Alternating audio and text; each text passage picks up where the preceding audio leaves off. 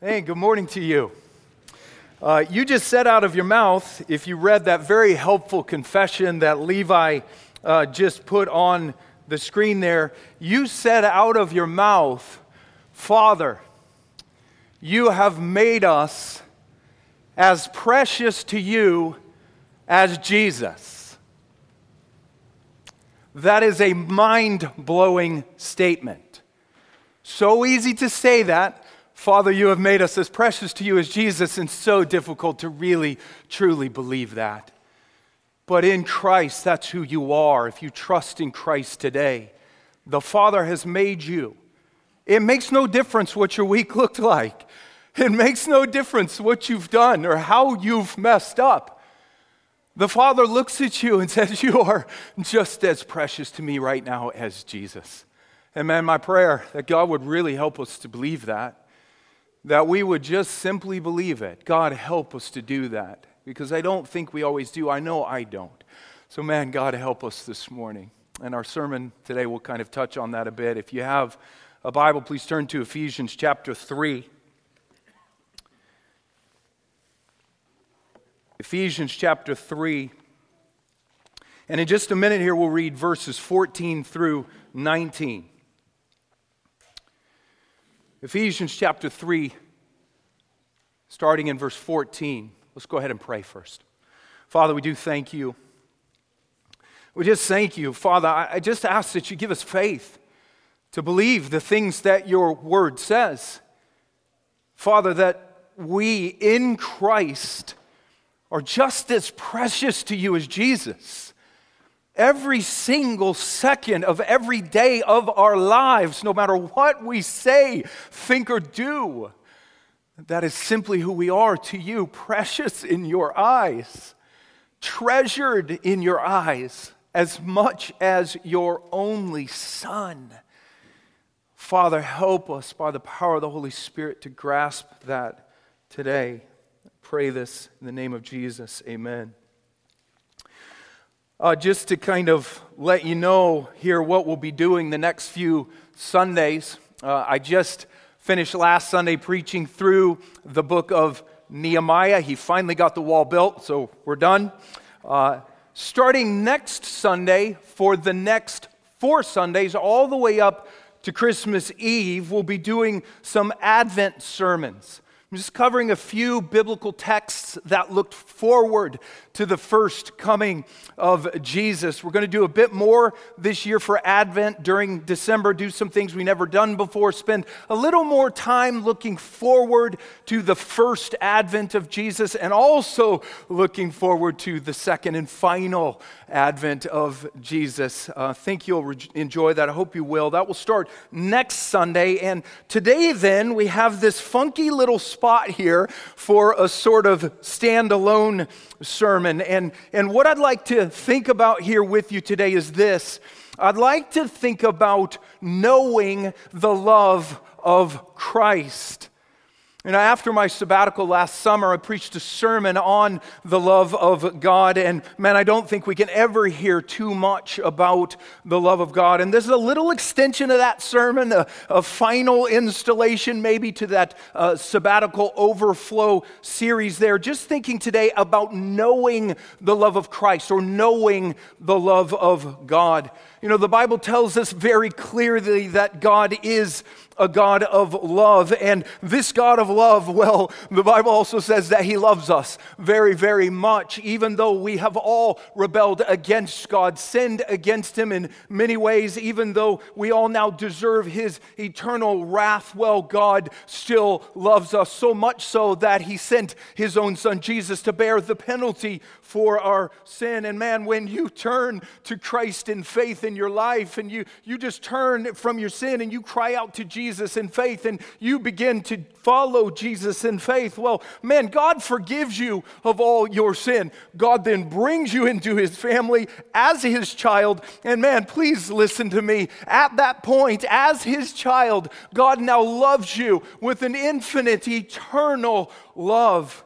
Man, I just love the little Jesus storybook Bible for kids. If you've not read that, adults, you ought to go read it, how it points to Jesus. And man, that little Jesus storybook Bible for kids, it says this. It says that you now, as a child of God, well, God now loves you with a never stopping, never giving up, unbreaking, always and forever love.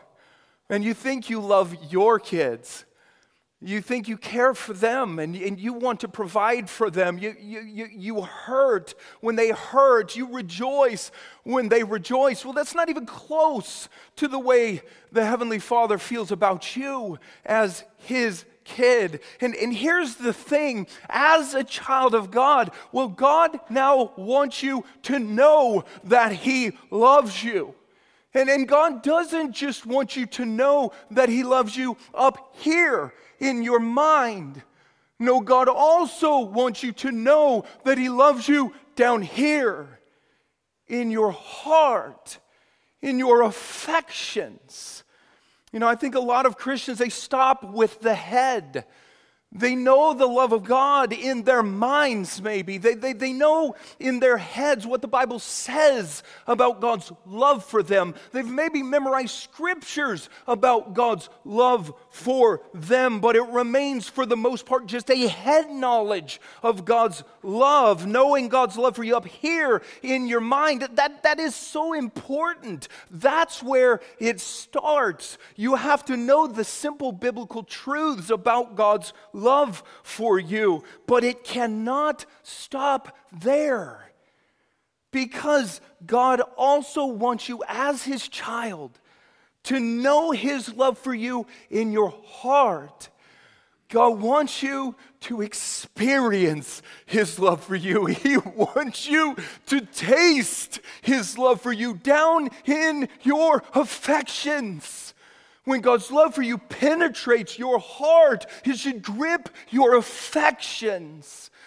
And yet God's truth, it's not supposed to just stop in your mind. It's supposed to go through your mind to your affections. And God wants you to know deep in your affections that He loves you. Jonathan Edwards, back in the 1700s, he talked about a twofold knowledge of God. Jonathan Edwards said that God created us as humans to be able to know things about Him in our heads, but also in our hearts. Edwards said this, and you'll have to bear with his 18th century language here. Jonathan Edwards says some great stuff when you read it 16 times. And you're like, wow, I actually get it. Just catch the sense of what he's saying, this twofold knowledge of God, or that which is good in God. He says, there is a twofold knowledge of good of which God has made the mind of man capable. The first type of knowledge, that which is merely notional or academic. And the other type of knowledge is that which consists in the sense of the heart, as when the heart is sensible of pleasure and delight in the presence of the idea of it. In the former, the first type of knowledge is exercised merely the understanding, in distinction from the disposition of the soul. Thus, there is a difference between having an opinion that God is holy and gracious and having a sense of the loveliness and beauty of that holiness and grace. There is a difference between having a rational judgment that honey is sweet and having a sense of its sweetness because you've tasted it. A man may have the former, a rational judgment that honey is sweet, that knows not how honey tastes, but a man cannot have the latter, a sense of honey's sweetness, unless he has an idea of the taste of honey in his mind. And hopefully you can catch the sense of it there, this twofold knowledge of God. You can know something about God in your mind. A rational judgment about something simply because the Bible tells you that it's so. You know up here that God loves you because the Bible says so. Jesus loves me, this I know, for the Bible tells me so. But don't stop there. Because God has created you to know things also in a deeper way, a sense of the heart. That information in your head that God loves you, that coin of truth up there in your head, well, God wants it to begin to drop into your heart so that you begin to actually taste His love for you. You begin to feel it in your affections, in your mind, that His love like honey is sweet because the Bible tells you so. But you also now begin to taste the honey of His love to be sweet in your heart. Twofold knowledge of the love of God. And that second knowledge of God, it's not just Jesus loves me, this I know because the Bible tells me so. Now it's gone deeper, and now it's also Jesus loves me, this I know because I have also tasted it to be so. I now don't just know honey is sweet because you told me, but I've actually tasted that the honey is sweet.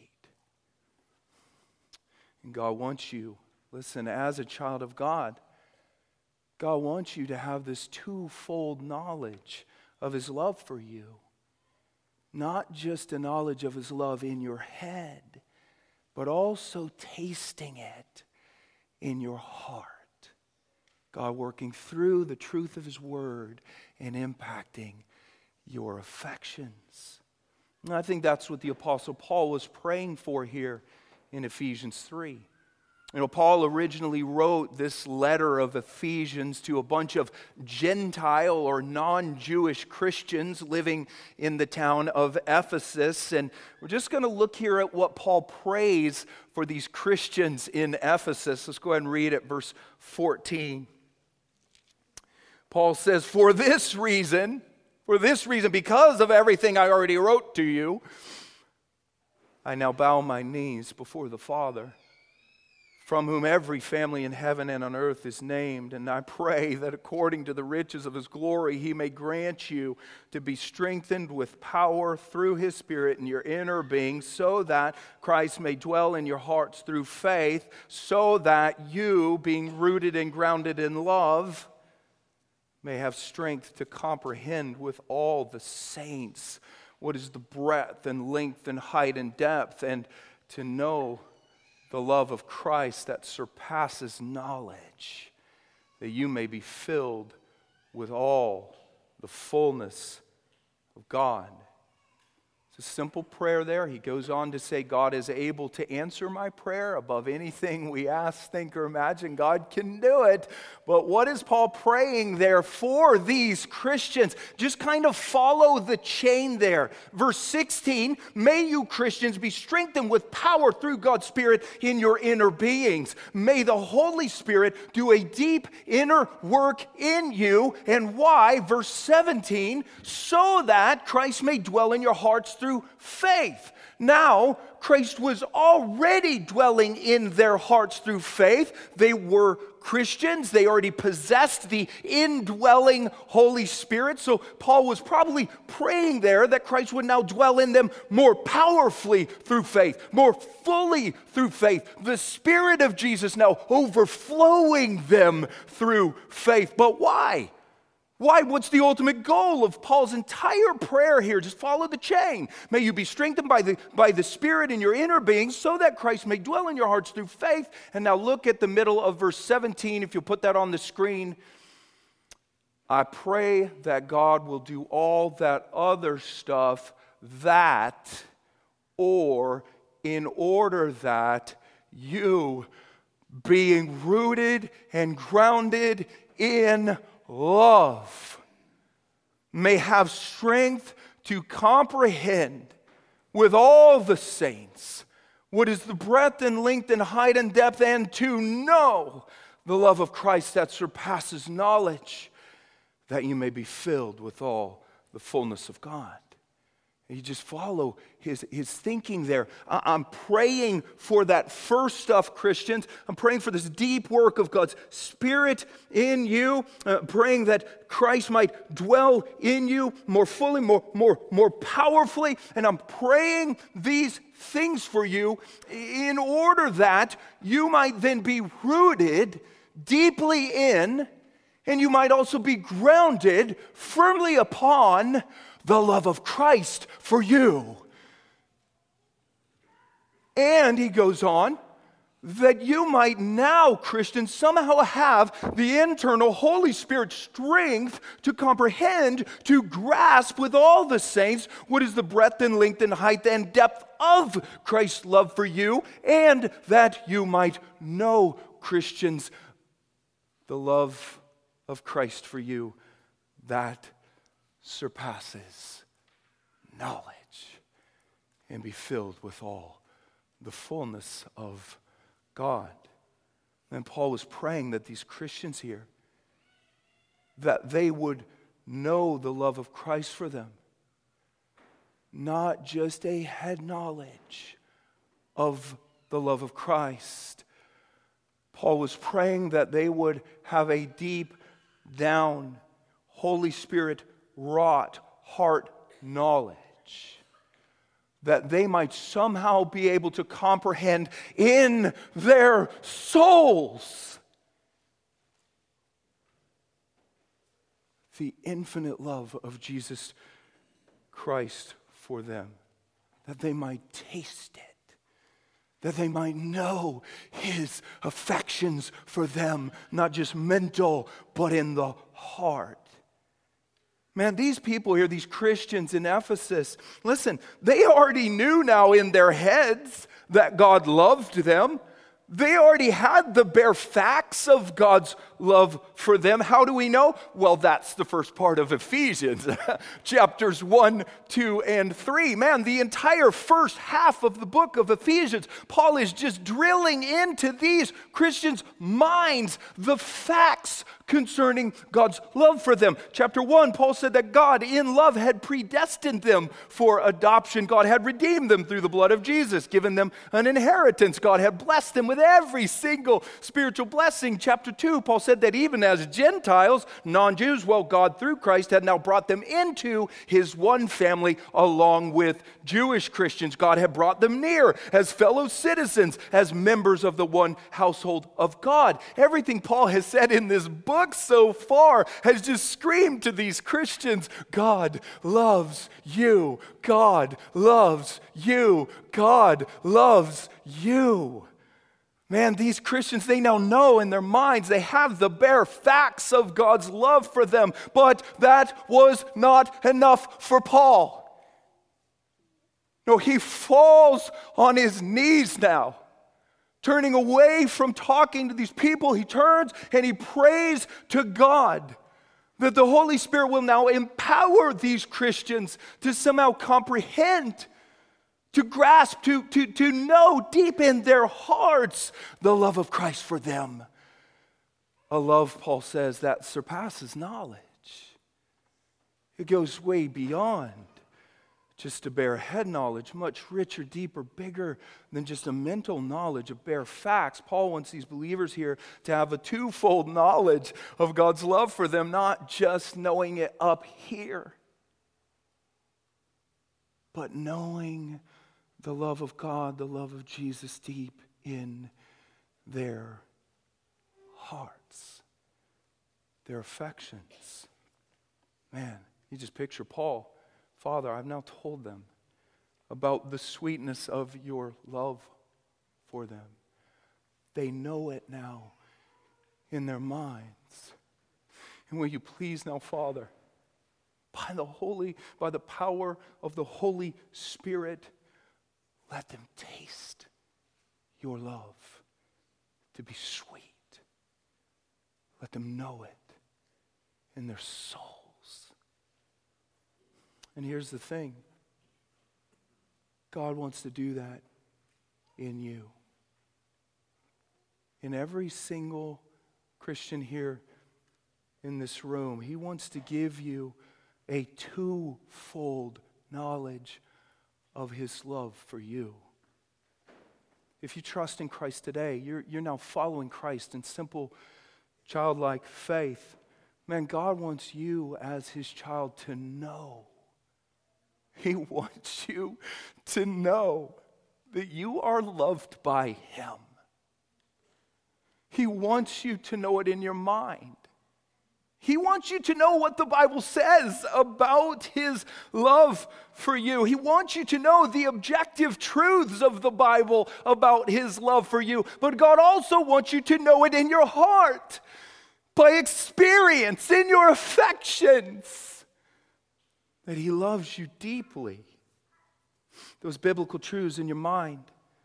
Well, man, God now wants to kind of massage those truths into your heart. He wants to cause kind of the coin of that truth to drop deeper and deeper into your affections. And man, the problem is that those 18 inches between your head and your heart are the greatest distance on the planet. Listen, it's rather easy to know the love of God for you in your mind. You just read about it in the Bible. Just memorize the scriptures in your mind concerning the love of God. But it's not that easy at all for those truths to then drop into your heart. So you actually believe it deeply. So you're actually convinced on a daily basis, no matter what you do, that your Father loves you. He treasures you just the way He treasures Christ. You're just as precious to Him as Christ is. And it's so hard to get that to drop into your souls. But man, it's got to happen. We desperately need those truths to drop into our hearts. Listen, if you've ever been in love with someone before, then you know with your wife or with your husband or with your girlfriend, your boyfriend, you know that love is not just a mind thing. I know you love me, Molly, simply because you tell me so. Yes, that's part of it. That's got to be part of it, but it's not enough. Love is also a heart thing. I know you love me because I also feel it. I feel it in your embrace. I see it in your eyes when you look at me. That's love. That's love. And a relationship with God is no different than that. It's not just mind, it's also got to be heart and affections. Sensing the love of God through His truth deep down in your soul. That's Christianity. Twofold knowledge of God, but I think a lot of Christians probably stop with the head. A very cerebral knowledge of God's love. It comes out as just cold doctrine. Knowing it up here, memorized it up here, but not really feeling it deeply. Not really convinced of it deeply down here. We all need God by the power of the Holy Spirit, man, to massage those truths about His love deeper into our affections. I know I do. Man, when I left for sabbatical, I just knew I needed a deeper heart knowledge of God's love for me. I needed to taste it. I needed to feel it. I needed to experience in a deeper way my Father's embrace of me. His kiss of me. And if that language disturbs you, just go to Luke 15, the story of the prodigal son. Jesus is telling us what the Father's like there. He's a father who embraces his kids, who kisses his kids with compassion and joy and love and tenderness. That's God. And our hearts long for the kiss of God, not just in black and white words, but in Holy Spirit-wrought experience. We need to taste His love. Man, I needed it. going on sabbatical. We all need it. If you're at this point right here and you think, I got no problem with the love of God, I got it, man, I feel it. Can I just tell you, you got a problem with the love of God? You do. Because nobody here has arrived. We've all got things inside of us that keep us from believing so often that He really loves us. We've got these things in us that resist it, and we hear it, and yes, we get it, we got it, but how deep does that actually sink into your soul, your affections? We need it to drop. I needed it to drop. We all needed it to drop. So man, here's the $60 bazillion question. How does that happen? How does our knowledge of God's love for us move from here to here? How can we begin to experience God's love for us a little more, feel it, taste it in our affections, in our soul? Well, we can obviously pray for it to happen like Paul did for these Christians here. You know that prayer that Paul prays for the Ephesians? I pray Paul's prayer there regularly for our entire church. Oh Lord, strengthen us by your Spirit in our inner beings in order that Christ might dwell in us richly, in order that we might somehow know, in order that we, all of us, might taste in our souls the love of Christ for us. God, don't let us be content as a body, Lord. Don't let us be content here with a mere head knowledge of your love. Minds that know your love, but hearts that are cold, that are unaffected by and large by your love. Man, we can pray that God's love for us would drop from here to here. What else can we do? What can we do to get this thing down into our hearts, that we be convinced that God loves us? Can you imagine what your days would be like if you believed firmly and fully every single day of your life that your Father actually loved you? That you were precious in His eyes, and nothing you could ever do, Christian, would change that. And you lived every bit of your life out of the love of God for you. It would free you up in a million different ways. Oh man, we need it. What can we do to get this thing down in our souls? Man, I thought a lot about that on my sabbatical, and God very graciously began to help me with it. Just give me some simple little things. One thing I did this summer, I spent some time this summer looking at the Apostle John in the Bible, reading the Gospel of John, reading the letters of John, just reading them very, very slowly, trying to absorb what was going on there. And man, if there was ever a person in the world who really knew the love of God, not just in head, but in heart, it was probably John. John, many people call this guy the apostle of love.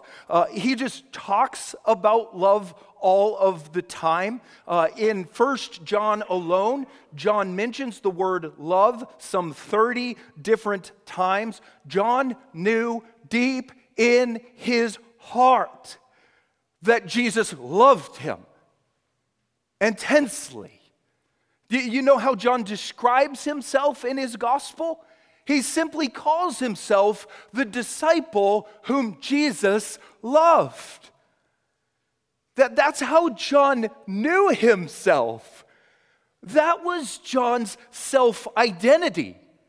You would run into John at Hy-Vee today and say, hey, nice to meet you. Who are you? What do you do? Well, who am I? I'm the disciple Jesus loved. What do? I receive love. And then I just live out of that. That was his self-identity. The disciple whom Jesus loved.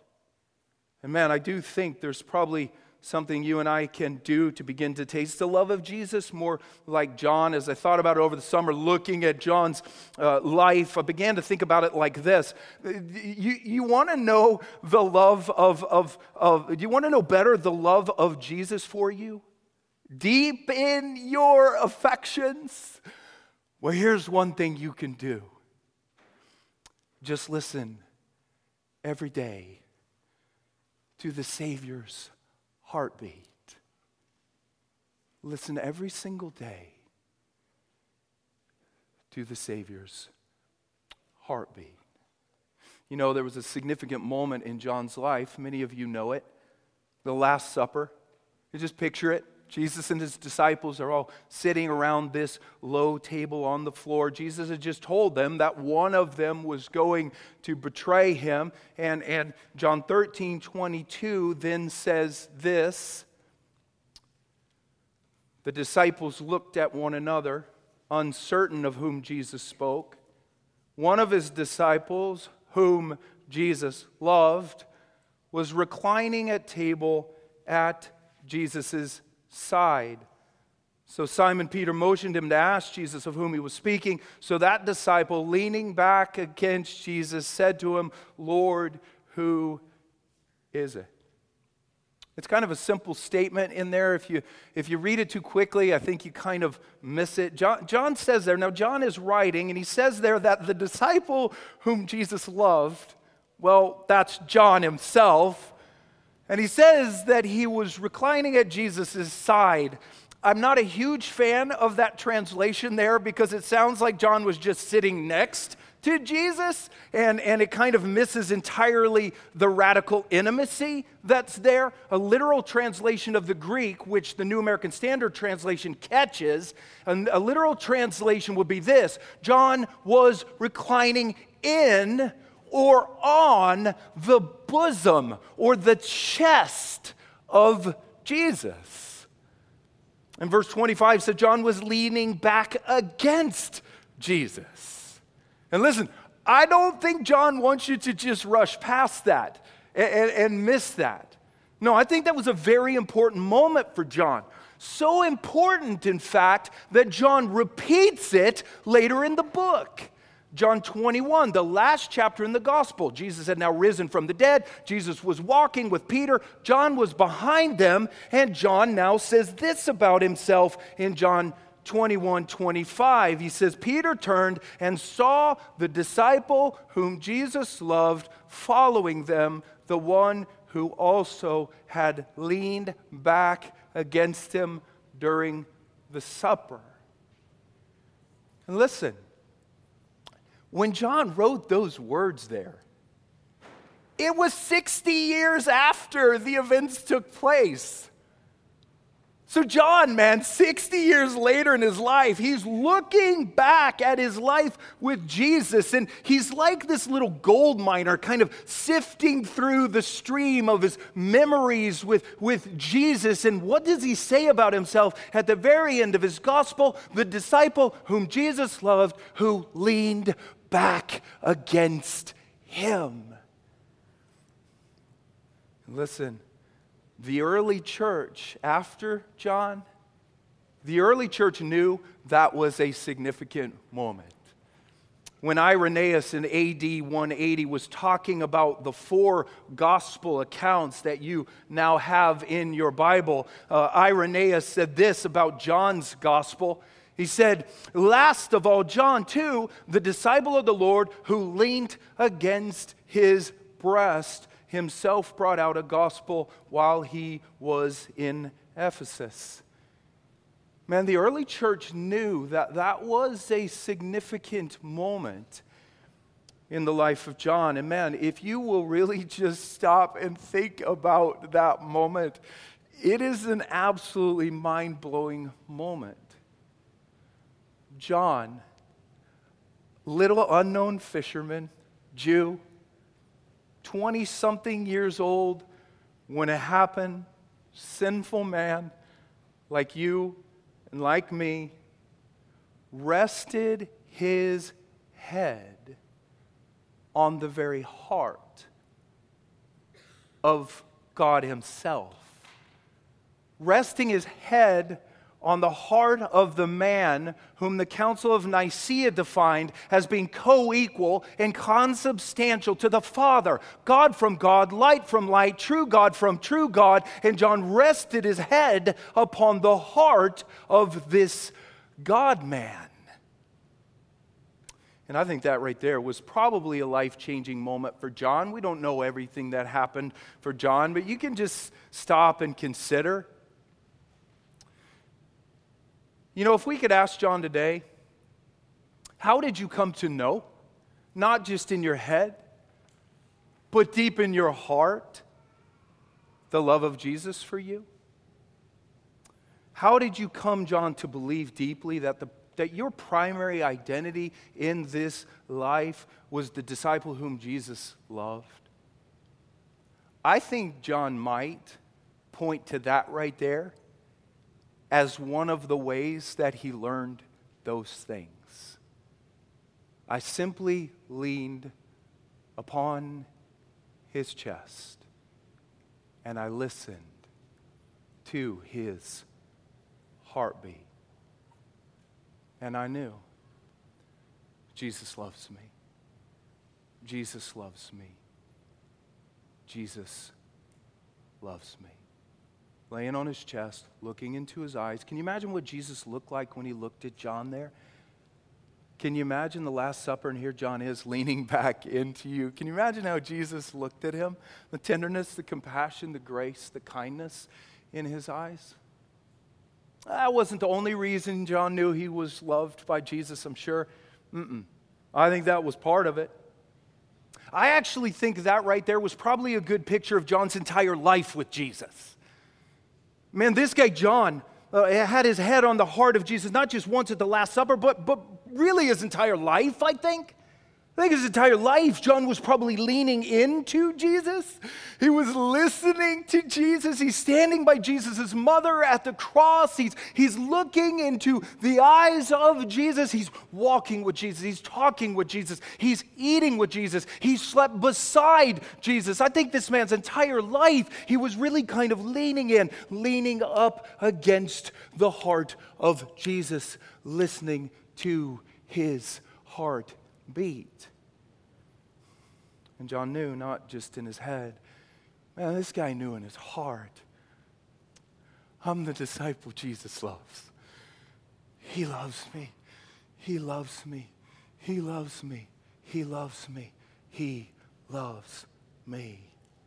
And if you and I, man, if we want to know the love of Jesus more like John, not just in the head, but also in the heart, deep in our heart's affections, our tasting, experiencing the love of Jesus more. If we want these truths of God's love to drop more from our head down to our hearts, I think we also probably need somehow to put our heads against the chest of Jesus and listen to his heartbeat. Because every single heartbeat of Jesus says to you, as a child of God, I love you. I love you. He's not here, obviously, himself in flesh. He is here in the body of Christ. I do actually think we can, in a spiritual way, sort of lean against his chest and listen to his heart of love for us. There are probably lots of ways we can now do it. Let me just mention one, the one I thought about most on sabbatical. I think we can now listen to the Savior's heartbeat in secret, alone, just you and Jesus. Man, I think we can definitely hear his heart of love for us in fellowship with other believers, with the body of Christ. We can hear his heartbeat of love for us as other believers embrace us no matter what and speak his words of love to us. Man, somehow we are incarnating Christ to other believers at that time, the body of Christ actually embracing us, speaking love to us. We can definitely find that in fellowship with other believers. I didn't have fellowship with a lot of other believers, at least from this body, during sabbatical. I had my family, but we were traveling a ton. And I spent a lot of time thinking about how we could just hear the heartbeat of Jesus' love for us in secret, alone. You know, Jesus himself, during his life on earth, he went off frequently by himself. Desolate places, solitude, silence, stillness. He's just listening to his Father's heartbeat of love for him, communing with his Father. And Jesus was setting a pattern for us there. If Jesus needed that, how much more do we? Just time alone. The secret place, solitude, silence at times, just you and Jesus. Man, it is just really hard as a Christian to hear the Savior's heartbeat of love for you clearly when you're never away from the noise. You know, Elijah was standing alone in the mouth of a cave when he heard the word of God in a still small whisper. So let me encourage you. You want to hear the Savior's heartbeat of love for you more? Take a little time. Take a little time every day if you can, just to get away from the noise. Man, I've told you before, my own pattern now is to try to take just 3 breaks during the day, a little bit of a longer break in the morning, and then also at lunch and also in the evening, a little word, prayer, just stillness. So I just encourage you, man, try to do something like that. Find your secret place. Jesus in the book of Matthew talks about when you pray, go into your room and shut the door. A secret place. Find your secret place, whatever that looks like to you. But here's the thing. Once you do establish some sort of rhythm in your life, beginning to get away a bit each day, just you and Jesus, well, listen, you then actually have to learn how to listen to his heartbeat of love for you. Man, for many Christians, that their personal time alone with God, it's just more noise. It's just more activity as it is to read that and do this and talk in prayer. And man, if it's all noise and activity to you, you can easily miss Jesus in there. You can easily miss him there. We have to learn how to slow down just a bit. Actually commune with the person of Jesus. Not just communing with black and white words, but communing with the person of Jesus. Intentionally listening for his heartbeat of love. Maybe you just sit in silence for a few minutes, just contemplating his love for you. There's nothing wrong with that. Just contemplating his love for you. Or maybe meditating quietly on scriptures that talk about his love for you. Man, when you're alone in that secret place, not just this hardcore study of God's word, there's definitely a time for that. But man, actually going to the written word in order to find the living word, in order to commune with the person of Jesus Christ. Not just putting more into your mind, but asking Jesus to take it from your mind into your heart. Looking for ways there just to lay your head on his chest and hear his heartbeat. Christian meditation. You know, meditation's not a freaky word unless you're in Eastern religions. And that it is, don't do it. But there is a Christian meditation. Psalm 1 talks about meditating on the law of God. Psalm 4 talks about pondering in our hearts silently upon our beds. There is a Christian meditation. One writer describes Christian meditation like this. He says, rather than analyzing or thinking about the passage, simply let yourself soak in it. There's no need to do anything with the words you read. Instead, let them do something to you. Don't be preoccupied with examining what is happening. Just allow the words to turn over in your mind and wash over your heart. I hope that doesn't sound strange to you. It's a very biblical thing to do. I believe Martin Luther said this. It is an eternal word and must be understood and contemplated with a quiet mind. No one else can understand except a mind that contemplates in silence. Just, man, find a scripture. You want to move the love of God more from your head to your heart? Try it. Find a scripture that talks about God's love for you as his child and soak in it for a while like a dry sponge in water. Just basking in the light of that scripture, letting the words turn over in your mind, letting them wash your heart. Let the Holy Spirit begin to speak those words to your heart directly. Your engagement with the Word of God should be an engagement with the Spirit of God, speaking those words, not just to your mind, but your heart. It's like marinating. Some of you like to cook, grill. I don't marinate. I grill hot dogs. I don't marinate them first. You think of marinating. It's just this piece of meat sitting in this juice for a while, and all of a sudden what happens to it? It becomes juicy. And as believers, we actually need to marinate.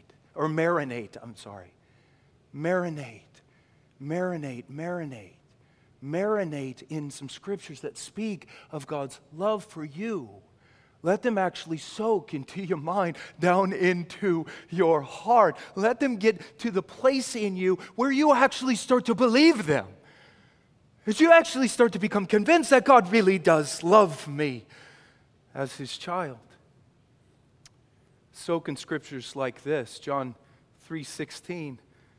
For God so loved the world that He gave His only Son, that whoever believes in Him should not perish but have eternal life. For God so loved the world that He gave His Son. 1 John 4:10.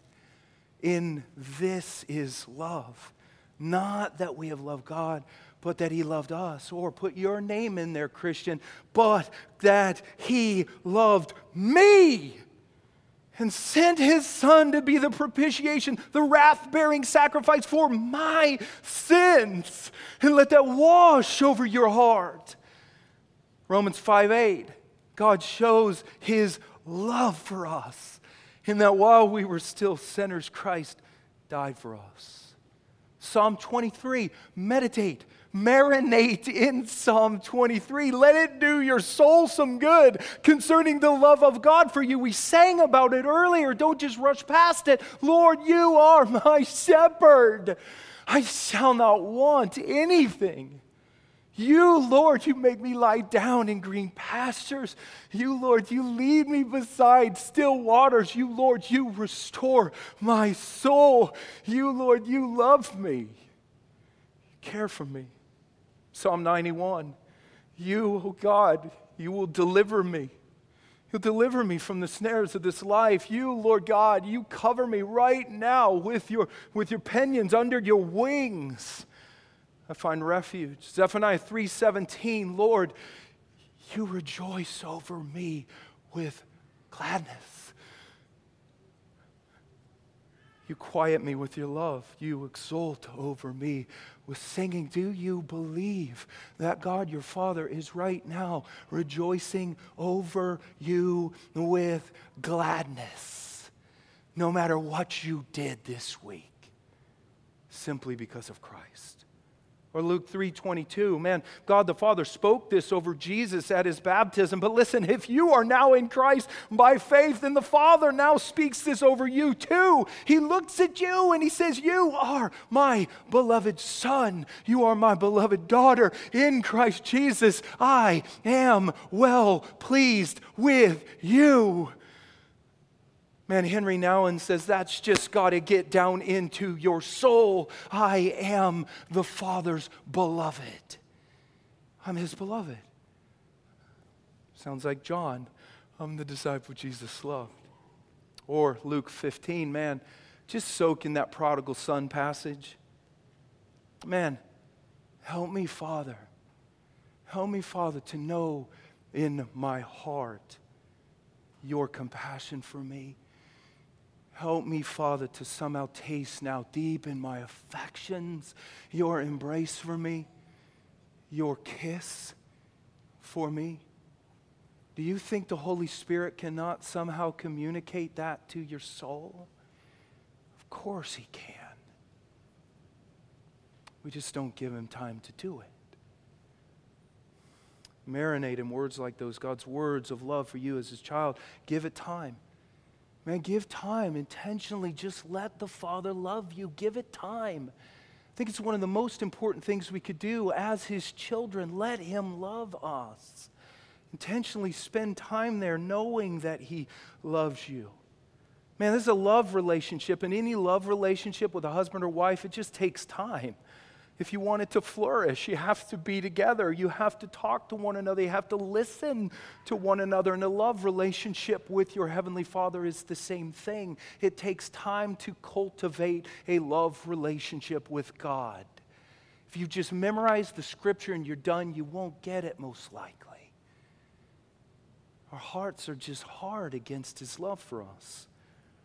Man, you do this stuff, I think, more and more. I've just felt it in my life. That coin goes deeper. Your heart and not just your mind will begin to change. You'll begin to know deep in your heart that you truly are God's beloved child. Your heart begins to warm up to His love for you.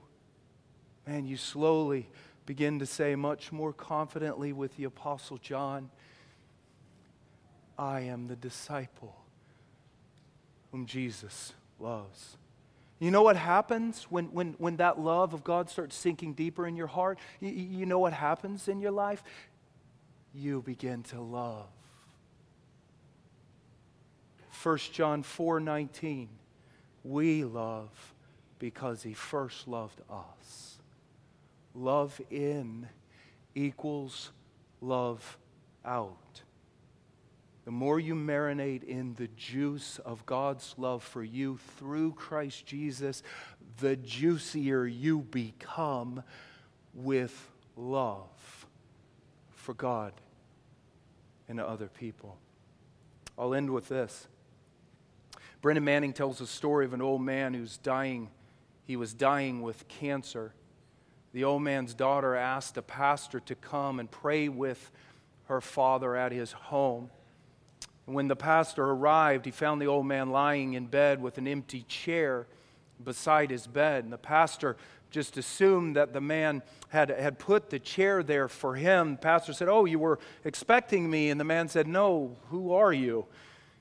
And he said, "Well, I'm the pastor. Sorry, I just assumed that chair was for me." And the old man said, "No, shut the door." The pastor shut the door, and the man said, "I've never told anyone this, but all my life, I've never really known how to pray. I used to hear my old pastor talk about prayer, but it just went over my head, and I eventually stopped trying to pray until about 4 years ago. My best friend said, 'Joe, prayer is just a simple conversation with Jesus. Maybe try this. Just put an empty chair in front of you, and in faith, see Jesus in that chair. It's not spooky because Jesus promised, I'll be with you always.' And then, Joe, just speak and just listen to Jesus in the same way you're doing with me now." And the old man said, "So, Pastor, I tried it, and I liked it so much that I now do it a couple hours every day. I'm careful, though, if my daughter saw me talking to an empty chair, she'd think I was absolutely crazy."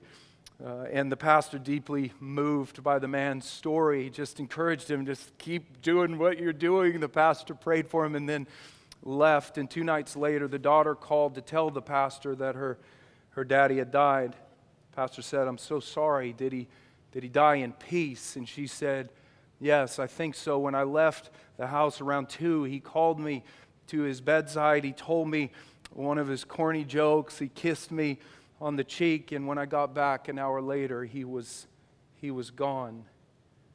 But there was something strange, actually very strange.